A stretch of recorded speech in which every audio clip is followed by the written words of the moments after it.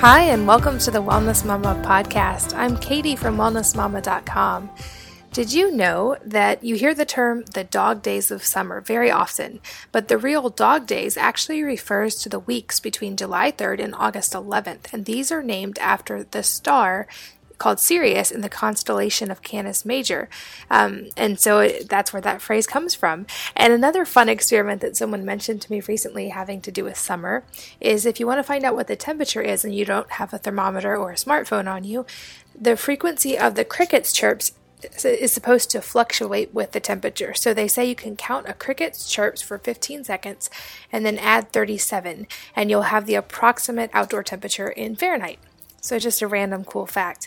And as you may have guessed, today's podcast is going to be about getting ready for a healthy summer. And I've gotten so many questions via email and on the blog lately about various aspects of preparing for summer, whether it be meal planning for when kids are out of school, or natural sunscreen or natural bug spray, different hair care products for summer, just across the board. So rather than bringing on a guest today, it's just going to be me talking, about summer and about getting ready for a healthy summer with your family. And I definitely, for one, am extremely ready for summer to be here.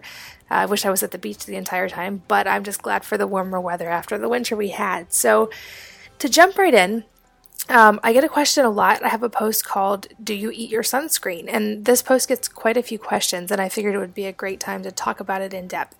And the basic concept is that what we put into our bodies has just as much of an effect on our skin as what we put on the outside, like sunscreen. And I noticed this myself drastically when I first switched to real food, because I have very fair skin. I'm Irish Scottish, so about as fair skinned as you can get, with blonde hair. And I used to burn horribly all the time. And I, as a teenager, always wished I could tan, and I never could. And I would always be burned after even just 20 or 30 minutes in the sun.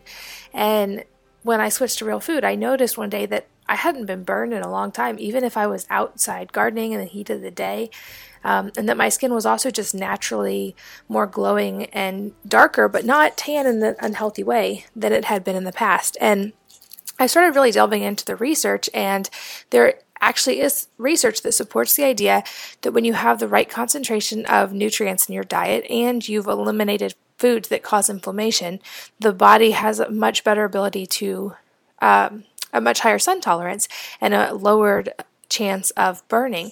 And so for me, this meant that I am able to now spend time in the sun in a healthy way. And there were certain factors that I really noticed optimize this. And so this time of year, I start my internal sunscreen protocol, that I call it, and just making sure all of those factors are in place, because conventional wisdom says you're supposed to slather on sunscreen and that's all you need in the summer, and every day if you're outside at all, put sunscreen, especially on your face. And one thing I found in researching is that wearing most sunscreens blocks the body's ability to produce vitamin D. And vitamin D is actually a pre-hormone. It's not a vitamin at all, and it's necessary for a variety of different reactions, including cancer prevention. So while obviously skin cancer is a big issue and something that needs to be talked about, if you have low vitamin D levels, it can also put you at risk for other cancers that have much higher, they're much more widespread, like breast cancer. So I think that's an important thing for us to talk about. But most sunscreens also contain toxic chemicals that can be more dangerous than moderate sun exposure. So for instance, even though there's been this big push to have wider use of sunscreen, and statistically we're actually using more sunscreen, incidence of skin cancer, especially melanoma, is rising dramatically. In fact, right now, skin cancer rates are going up by about 4.2% annually, despite the fact that we spend less time outdoors, drastically less time outdoors, and wear more sunscreen. So if skin cancer rates are rising despite sunscreen use and reduced sun exposure, it makes you step back and think maybe there's another underlying cause. And I've written about this before, the link between nutrition and sunburn. But as I said, I'm just becoming more and more convinced of this as the evidence unfolds. And I know there are many of you listening who, maybe like my husband, are blessed with naturally olive skin, and this isn't a big deal, so bear with me. I promise I'll get to other topics. But I think we have to look at the underlying cause, because Doctors and sunscreen manufacturers are so quick to push sunscreen for those who burn easily. That was always the solution for me. I look at this kind of like giving an antibiotic for every illness or getting stitches every time you have a paper cut. It addresses the short-term problem, but it's not addressing the underlying cause. So if you think about it just on a skin level, sunburn is a type of inflammation. It's caused by the sun, but it's a type of inflammation. And diet has a tremendous impact on inflammation throughout the body. So addressing diet is often just as important as slathering on the sunscreen. And I would say whether you use sunscreen or not, you absolutely need to address your diet and reduce inflammation, because that's going to help reduce your risk of many health problems, including perhaps skin cancer.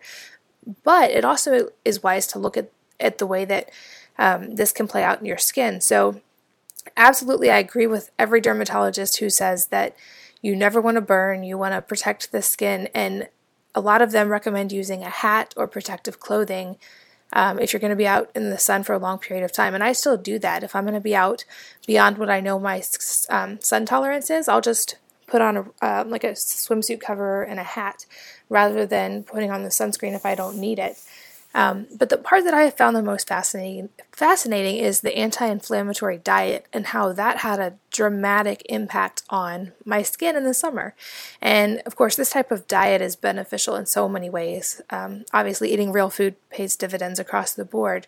But in a short list, what I avoid at this time of year, and all the time, but especially now, are any kind of processed foods, especially vegetable oils. And I found that this was a big confounding factor for me, because if we were at the beach on vacation and I ate something at a restaurant that would not have been processed, it was like either just fish or vegetables, but it was cooked in vegetable oil, I would be more likely to burn the next day. And my theory is that vegetable oils can increase inflammation in the body. They're high in omega-6s, and omega-3s tend to help reduce the risk of burning. So I'm very careful to avoid hydrogenated vegetable oils and vegetable oils this time of year and stick to fats like coconut oil and olive oil.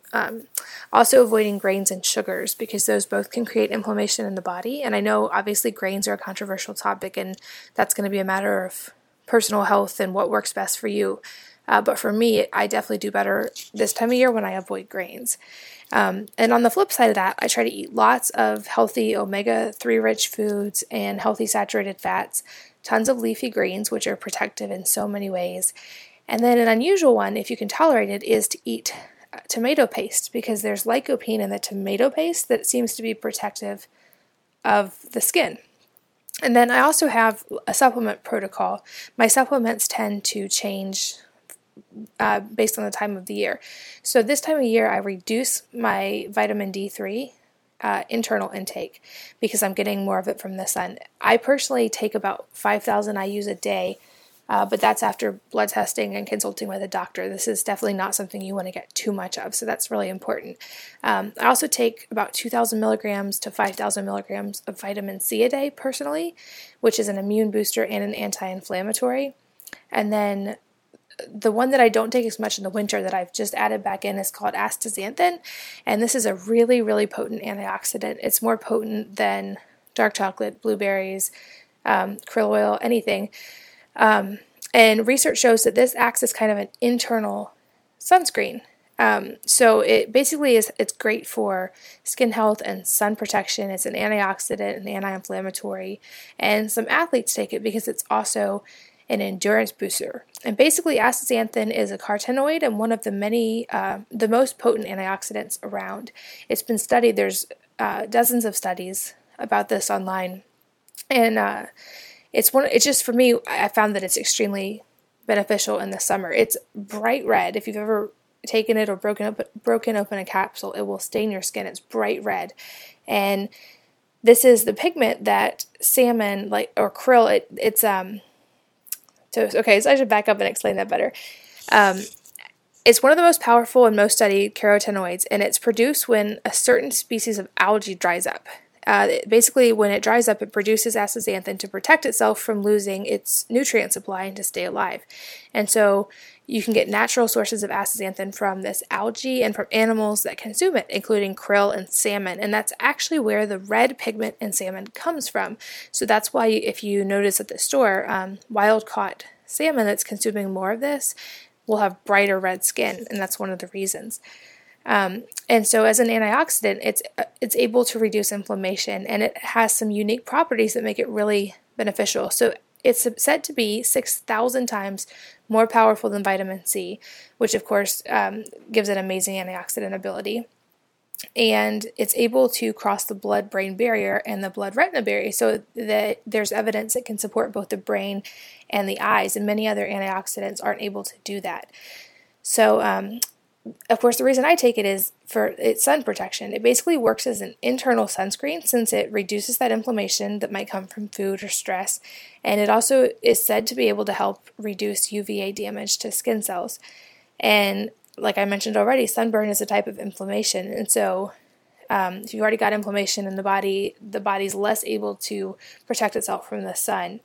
And so I just take astaxanthin daily this time of year and have noticed that it's really, really helpful. And to segue a little bit, so summer usually, hopefully, means spending more time outdoors. If it doesn't, I would encourage you to make it mean spending more time outdoors. And one thing that I really try to make sure we do as a family during the summer when we're spending time outdoors is to be barefoot in the soil and garden and interact with the dirt as much as possible. And I have a pretty controversial post actually called Why Kids and Adults Need Dirt. And I think this is a really important point and something we can really benefit from in the summer. It's much harder in the winter to be outside in the soil and garden. But thanks to modern hygiene and sanitation, we've seen a lot lower rates of so many diseases and health problems, but too much of a good thing can become a bad thing. And I've also written how gardeners or statistically, people who garden every day live longer. And it turns out that the dirt itself may actually play a role in this, and that there's a very primal reason that our kids love to play in the dirt and make mud pies. So in our daily lives, we have antibacterial soap, we have antibacterial sprays, we have cleaning wipes, we have everything disinfected, sterile all the time. And we go to great lengths to avoid germs. But at the same time, we're seeing rising rates of allergies and autoimmune problems and gut-related disorders. And there's some research that says there could be a connection here. So there's research that widespread use of disinfecting and antibacterial products is preventing proper formation of healthy gut bacteria, and that restoring this beneficial bacteria could be the key to boosting immune function, avoiding these high rates of allergies and digestive problems, and that it may even have a mood boosting effect. So most people are familiar with good bacteria, but most people think of them as just probiotics or probiotic-rich foods, and these definitely are wonderful and necessary, but there's a missing important factor here, and that's soil-based organisms, or SBOs. And these actually have stronger strains of beneficial probiotics that can survive longer in the digestive system, so they provide more benefit. And while fermented foods and probiotic supplements can be really beneficial, some of these strains don't survive through the digestive process. So just as you might have gathered from the name, soil-based organisms are found in the soil. And various cultures have known about this for years. There's an old saying that you should eat a peck of dirt before you die, and there's a lot of other old wives' tales and wisdom about eating dirt and how much you should eat in a lifetime. But for instance, for our son, our third son had allergies for a long time, including a dairy allergy. And balancing his gut bacteria was a large part of reversing that for us, but we realized that just taking food-based probiotics wasn't working, and he actually needed interaction with the more broad-spectrum microbial environment of the soil. So we provided an organic dirt garden and let him garden, and that was a big part of his recovery. And it also, of course, gave him time outside and the vitamin D and interacting with nature, which has so many other benefits. I think it was Heather from mommypotamus.com that has talked about this as well for people with digestive disorders. And there was actually a double-blind placebo study, and researchers found that IBS patients who took a soil-based probiotic had a a significant reduction in symptoms after only 2 weeks. And the follow-up found that the patients were still experiencing these benefits a year after discontinuing the probiotic, because presumably the probiotic had created a lasting effect. And so for hopefully not anybody listening, but for so many modern families, children are inside almost all the time. They're not supposed to play in the dirt. They're not supposed to get dirty. And, heaven forbid they should put dirt in their mouth.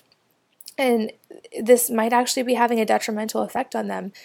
And so much to, I think, the chagrin of at least my mother-in-law and many mothers, babies really do have a natural desire to play in the dirt and put dirty objects in their mouths. And this actually is an important part of building their immune system. So I've talked before about how at about 6 months of age, babies need more iron than breast milk can produce. But about this time, most babies are also on the ground crawling around. And historically, they were probably crawling around on dirt or just natural ground surfaces, not Lysoled kitchen tile. And so they were interacting with these microbes, and certain of these microbes are actually responsible for iron production and for getting iron to the baby. So this is a way that the babies were getting iron. And then also when a baby's doing this, they're getting an immune response from exploring their environment. So they're getting small amounts of microbes in their mouth that their immune system can respond to in a safe way. And this is creating a strong immune system for them. So when we bypass this process, we're maybe shortcutting their immune formation. And another study similarly found that kids who grew up on farms or with a dog in the house, not just a dog, but in the house, had fewer allergies. And so researchers really started to explore the importance of organisms found in less than sanitized environments. The idea being, obviously, if you have an indoor dog, it's not staying indoors 24/7. It's got to go out to use the restroom and to play. And then the dog is bringing in beneficial microbes that the children are interacting with. And that helps with that process as well. And so obviously it's wonderful that we've cleaned up contaminated water supplies, cleaned up contamination and actual problems, but also we're raising our children in such an ultra clean environment. And so I think this is something really important that we can let our kids do in the summer is just let them have fun outside in the dirt. So I've encouraged my kids from as soon as they could crawl to play outside barefoot in the dirt in an area that I knew was safe, that wasn't sprayed with chemicals, that didn't have herbicides and pesticides on it. But in our organic garden, even our babies, I would give them a little pot of organic dirt where they could grow things, and usually nothing would grow because they would kill it as soon as it got tall enough. They'd want to explore it and look at it. But they were learning through that, and they were interacting with the dirt. And now that they're older, they help with our actual garden, and honestly, my older kids are better at gardening than I am, so it's paid off in that way as well. So that's been an important part of our lives in the summer, and just letting kids get dirty, and as hard as it is as a mom sometimes, and realizing I've got to give 5 kids a bath and do an entire load of laundry, I can just send them outside. We can eat meals outside during the summer, and they can just get clean at night, and they get all that wonderful time outside, interacting with a natural environment, getting vitamin D from the sun. And it's just been wonderful. So that's another kind of unusual tip and thing that I encourage in summer, and definitely a soapbox. So sorry for that tangent. But back to things for the summer. I got a question recently of natural alternatives to typical summer things, typical summer products that people buy, like sunscreen and like bug spray. And I will post the recipes for these in the show notes at wellnessmama.com. You can click on podcasts and it'll be there. But just to basically go through some of the theory of it, most bug sprays, or a lot of them, contain a chemical called DEET, and it's one of the most widely used ingredients in store-bought bug sprays, and its shortened term is DEET. And it's designed to repel rather than kill insects. And it's estimated that about a third of the U.S. population uses DEET every year. It is approved by the EPA, but it's also a known eye irritant, and there's warnings on every bottle that it can cause rashes, soreness, and blistering. It's also been linked to neurological problems, and according to the EPA, at least 18 different cases of children suffering with neurological effects, as well as the deaths of 2 adults, have been associated with DEET. So it is not by any means inert. It's also been shown to have a negative impact on wildlife and water sources, and so this is why I don't use it. DEET's actually toxic to birds and aquatic life, so if you're using it on your skin and then you're swimming in a lake or a natural water source, or spraying it in the air, you could really be affecting the wildlife population in your area. But thankfully, like I'm always a broken record saying, there's almost always an inexpensive natural alternative that you can make at home. And this is absolutely true with bug spray. In fact, there's two simple, inexpensive ones, one with essential oils and one with actually the herbs themselves. And they take seconds to mix up. So if you're a fan of the essential oil version, you can use either a bug repellent essential oil blend that is available on Amazon or a lot of other places. It would have ingredients like citronella, lemongrass, rosemary, tea tree, eucalyptus, catnip, lavender, and mint. And you just mix that with distilled water and natural witch hazel, and it makes a great bug spray that is much safer than DEET, especially for wildlife. And you can also do the same thing with dried or fresh herbs. Those same herbs, citronella, lemongrass, catnip, lavender, peppermint, etc., can just be, you can add those to boiling water, basically make a very strong tea, let it cool, and then add witch hazel for preserving it. And I just would keep that in the fridge and just use it as a natural bug spray as well. And we've tested these a lot, both where we live, there's lots of flies and mosquitoes and gnats and everything else, and they really do work, I think, as well as the commercial versions. And you don't have to spray the chemical smelling stuff all over your kids. So again, I'll post a recipe for that, but I just would really encourage you to try the natural solution there. Same thing with sunscreen, actually. So I feel like sunscreen and cosmetics sometimes feel like they're not an easy DIY, because when you buy them from a store, they seem so clinical and like properly packaged, and like you need a team of scientists to help you create them. But really, there are natural ingredients that work just as well in most cases, especially for moderate sun exposure. So as I mentioned before, a lot of sunscreens can contain ingredients that actually promote inflammation in the skin, and they almost all block all vitamin D production, which is becoming a huge problem in our society. There's estimates that over half the population could have a deficiency in vitamin D. And so I feel like we've kind of cut off our nose to spite our face when it comes to sun exposure. Like, we're trying to avoid skin cancer, but we've shunned the sun as a whole, which is so important for our health. So, not to deny that sunscreen is needed. Sometimes it is, and especially if you're going to be out in the sun all day and you're not ready for that type of sun exposure, it would not be a good idea to burn. So, one solution would obviously be just to cover up with long sleeves and a hat, but most kids aren't a fan of that, and I'm honestly not that big of a fan either. But there are things that you can use for different levels of sun exposure. So, for instance, coconut oil is said to have a natural SPF of about 4 to 6. So for short-term sun exposure, that works all by itself. Same with almond oil. It's about 4 to 6 as well. Red raspberry seed oil has an SPF of 25 to 50, so it's really strong. It also is it's very concentrated and a little bit more expensive, so I usually prefer to blend those together. Shea butter is a natural SPF of 4 to 6. Carrot seed oil is 35 to 40, so another really strong one.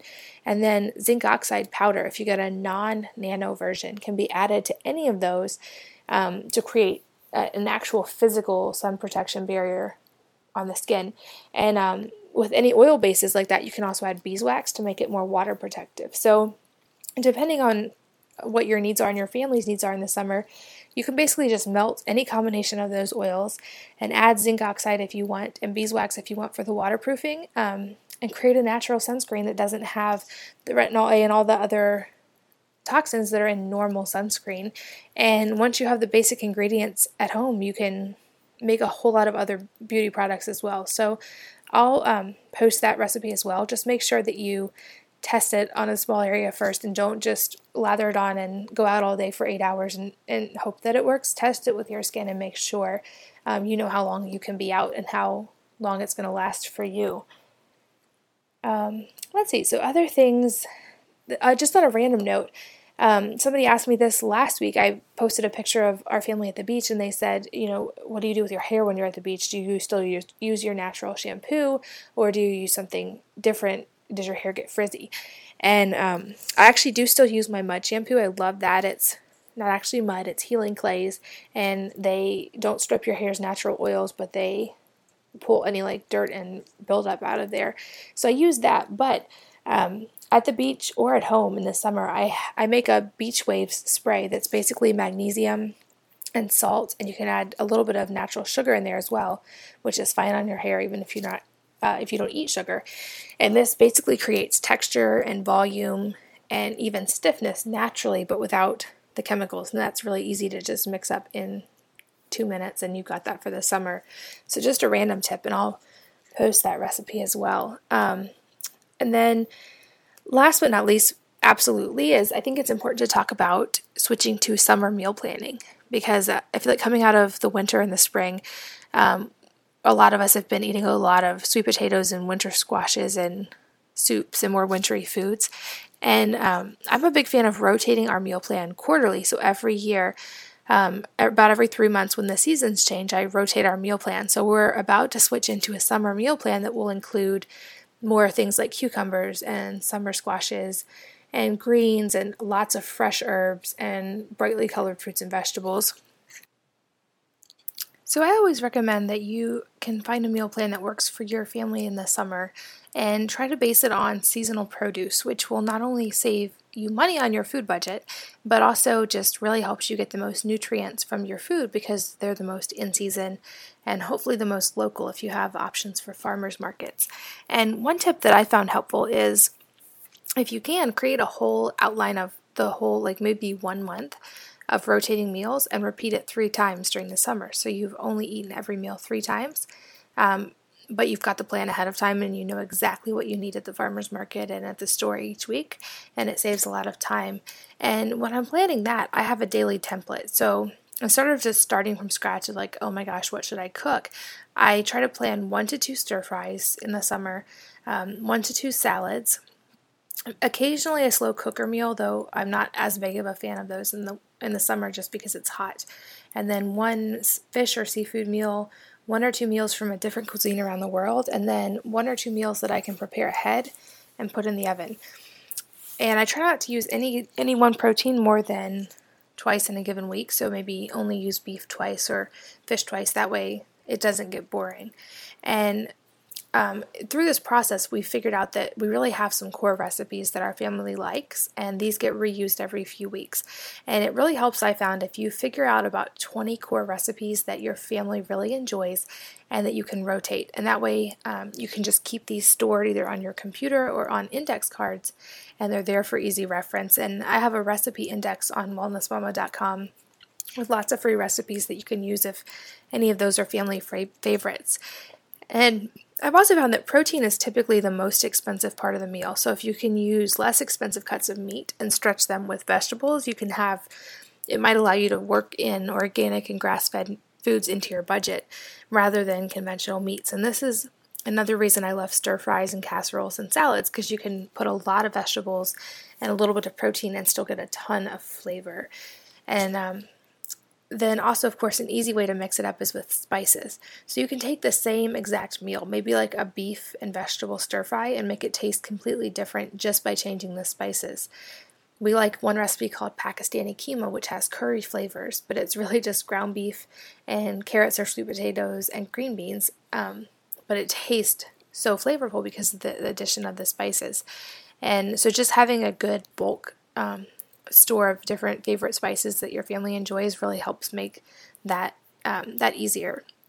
And so that I feel like having a meal plan specific to summer and then having it pre-planned really helps take the stress off, especially for those of us who are the cooks in the family, because I know especially if your kids are in school and then they're home all summer, you've got more hungry people around all the time, and just pre-planning that really helps take the load off of that, and really simplifies the dinner process. So let's see. Okay, one other question I had from readers was, what about on vacation or when traveling? And this actually is really fresh on my mind because a few weeks ago we took a trip with several other families who actually also happen to be bloggers, and we all, of course, eat pretty much the same way, but there was a big group of us. And so we were all coming there, eating healthy on the road, and then preparing our own meals when we were there. And so we kind of had a system going for this. And again, this is one area where I say planning really helps, especially if you're trying to cook while you're on vacation, because nobody likes to go be closer to the beach just to cook and clean the exact same amount. So whenever we're traveling, I try to pre-prepare as much as possible all the meals. So I will make casseroles or stir fries or anything I can ahead of time and put them in glass containers or any even disposable containers to bring with us so that I can just reheat them. And then on the road, it's easy to just pack kind of a survival box of snacks that includes things like fruits and vegetables, homemade trail mixes, homemade snacks like coconut flour muffins, or homemade ground beef jerky. Carrot sticks are great for the road. Chia seed squeezes in like squeeze pouches or pre-made smoothies. Just anything you have that helps you avoid having to stop for food, because that's usually, at least for our family, really difficult with all the kids. And then just pretending like you're still at home when you're there. Like I said, it's easier if you pre-prepare stuff so you're not spending vacation cooking. But I know a lot of people have this tendency to like go on vacation and go into vacation mode and just eat everything they would not normally eat, which isn't very fun because then you end up feeling terrible on vacation. So just cook like you would at home, bring a meal plan like you would at home. I try to pre-prepare and pack all the meats, especially if I can, or all the proteins, and then just supplement with fresh vegetables and produce wherever we are. And that not only cuts down our food budget in places where I might not have as good of an access to local farmers and grass-fed beef, but it also just saves a lot of time. And so for us, if it's a vacation, we're almost always bringing most of our food with us, doing picnics for lunches while we're out on the beach or exploring, and then cooking in-house at night. And it really isn't that much more work as long as you put the planning in ahead of time. So I think that is all the questions I had this week pertaining to summer and the transition to summer. And I don't know about you, but I'm definitely glad that we're finally there. And if you have any other questions, please leave them in comments under this podcast, and I'll be happy to answer them as well. And any of the resources or recipes I mentioned will be linked in the show notes at wellnessmama.com. And as always, thank you so much for listening, and have a healthy week. Thank you so much for listening to this episode of the Wellness Mama podcast, where I provide simple answers for healthier families. If you would like to get my 7 Simple Steps for Healthier Families guide for free, head on over to wellnessmama.com and enter your email, and I'll send it over to you right away. You can also stay in touch on social media, facebook.com/endless wellness, or on Twitter and Instagram @wellnessmama. And I would also really appreciate it if you would take a second and subscribe to this podcast so that you'll be notified of future episodes. And if you've ever benefited from something I talked about on this podcast, I would be really appreciative if you would leave a rating or review, since that's how others are able to find this podcast, and so we can help spread the message. Thanks as always for listening and for reading, and for being on board with creating a future for our children that's healthier and happier. And until next time, have a healthy week.